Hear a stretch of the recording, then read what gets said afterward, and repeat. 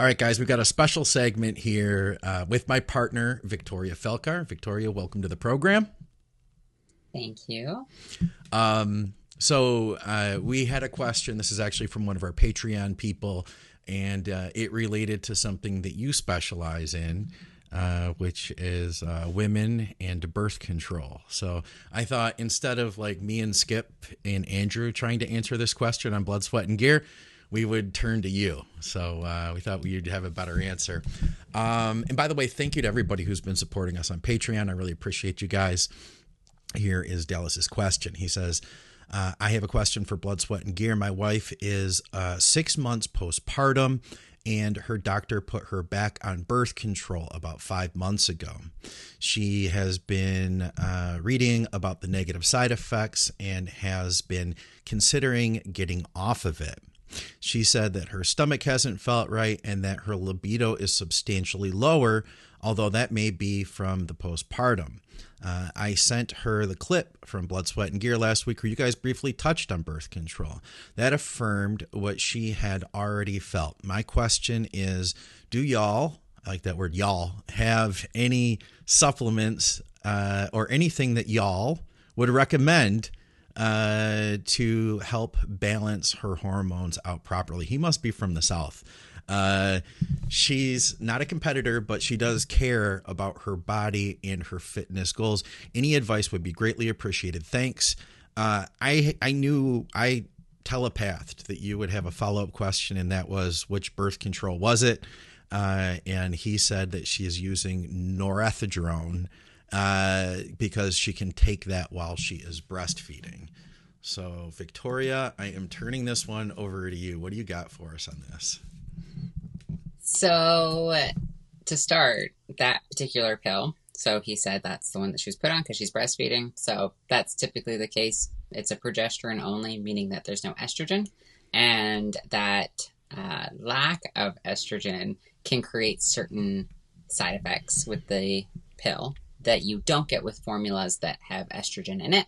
With that being said, there are side effects with all hormonal contraceptive agents, no matter what it is, what the route of entry is. So that's just one kind of first entry into the question. So pill, postpartum, breastfeeding, there's a lot of things going on that are creating a state of hormonal chaos. And any of these things could contribute to low sex drive or gastric issues.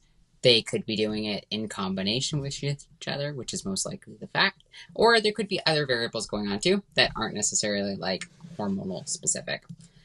But to get to his question, so are there any supplements I would recommend to balance her hormones? So not exactly, no.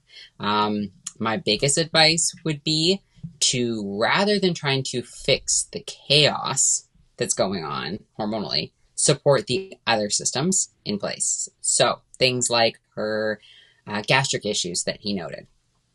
Start there.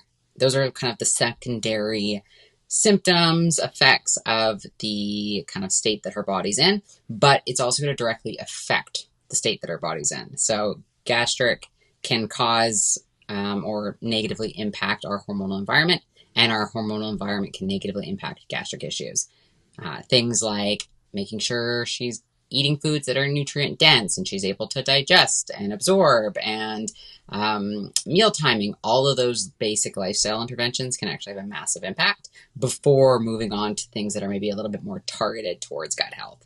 So that's like number one. Number two would be that within the postpartum environment, there's a lot of different lifestyle factors that get shifted. I mean, at the end of the day, you're caring for life. So things like sleep, exercise, nutrition, stress management, those are all things that I would try to get on top of as soon as she is able to, and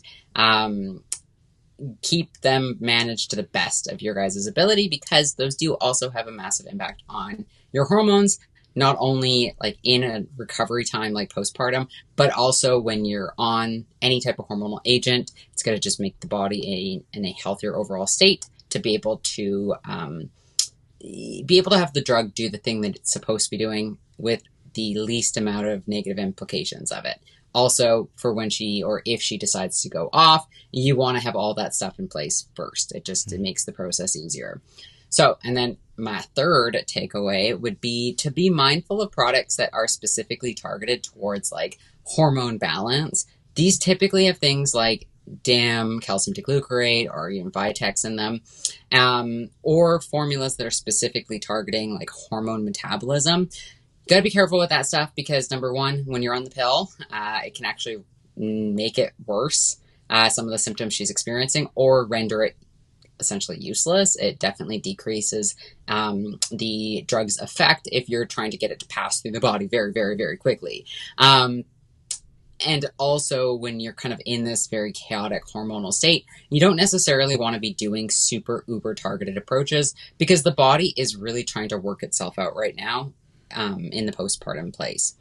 So instead, I would focus on things like vitamin D3, vitamin K2 and other fat solubles, magnesium and zinc and selenium and like the essential minerals, omega complexes that have a balanced full spectrum of fatty acids. These are things that we don't necessarily always associate with being like, quote, hormone balancing agents, but they absolutely are. And they have a profound impact on our reproductive hormones and just the overall like physiological environment of our body to be able to further support reproductive health.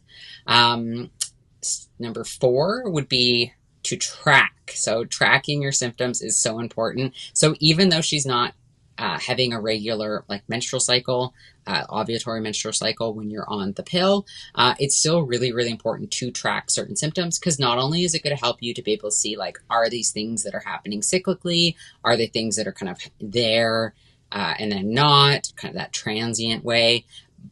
No matter what, you're going to be able to start to identify like what is actually going on. If it is something that say is pill related, you're going to see that maybe these are happening at the 3rd week for 2 consecutive months. That is useful then to begin to not only make that targeted approach, but then also to make decisions about like staying on the pill, switching to a different formula, so on and so forth. So those are my 4 takeaways, the 4 things that she could potentially do.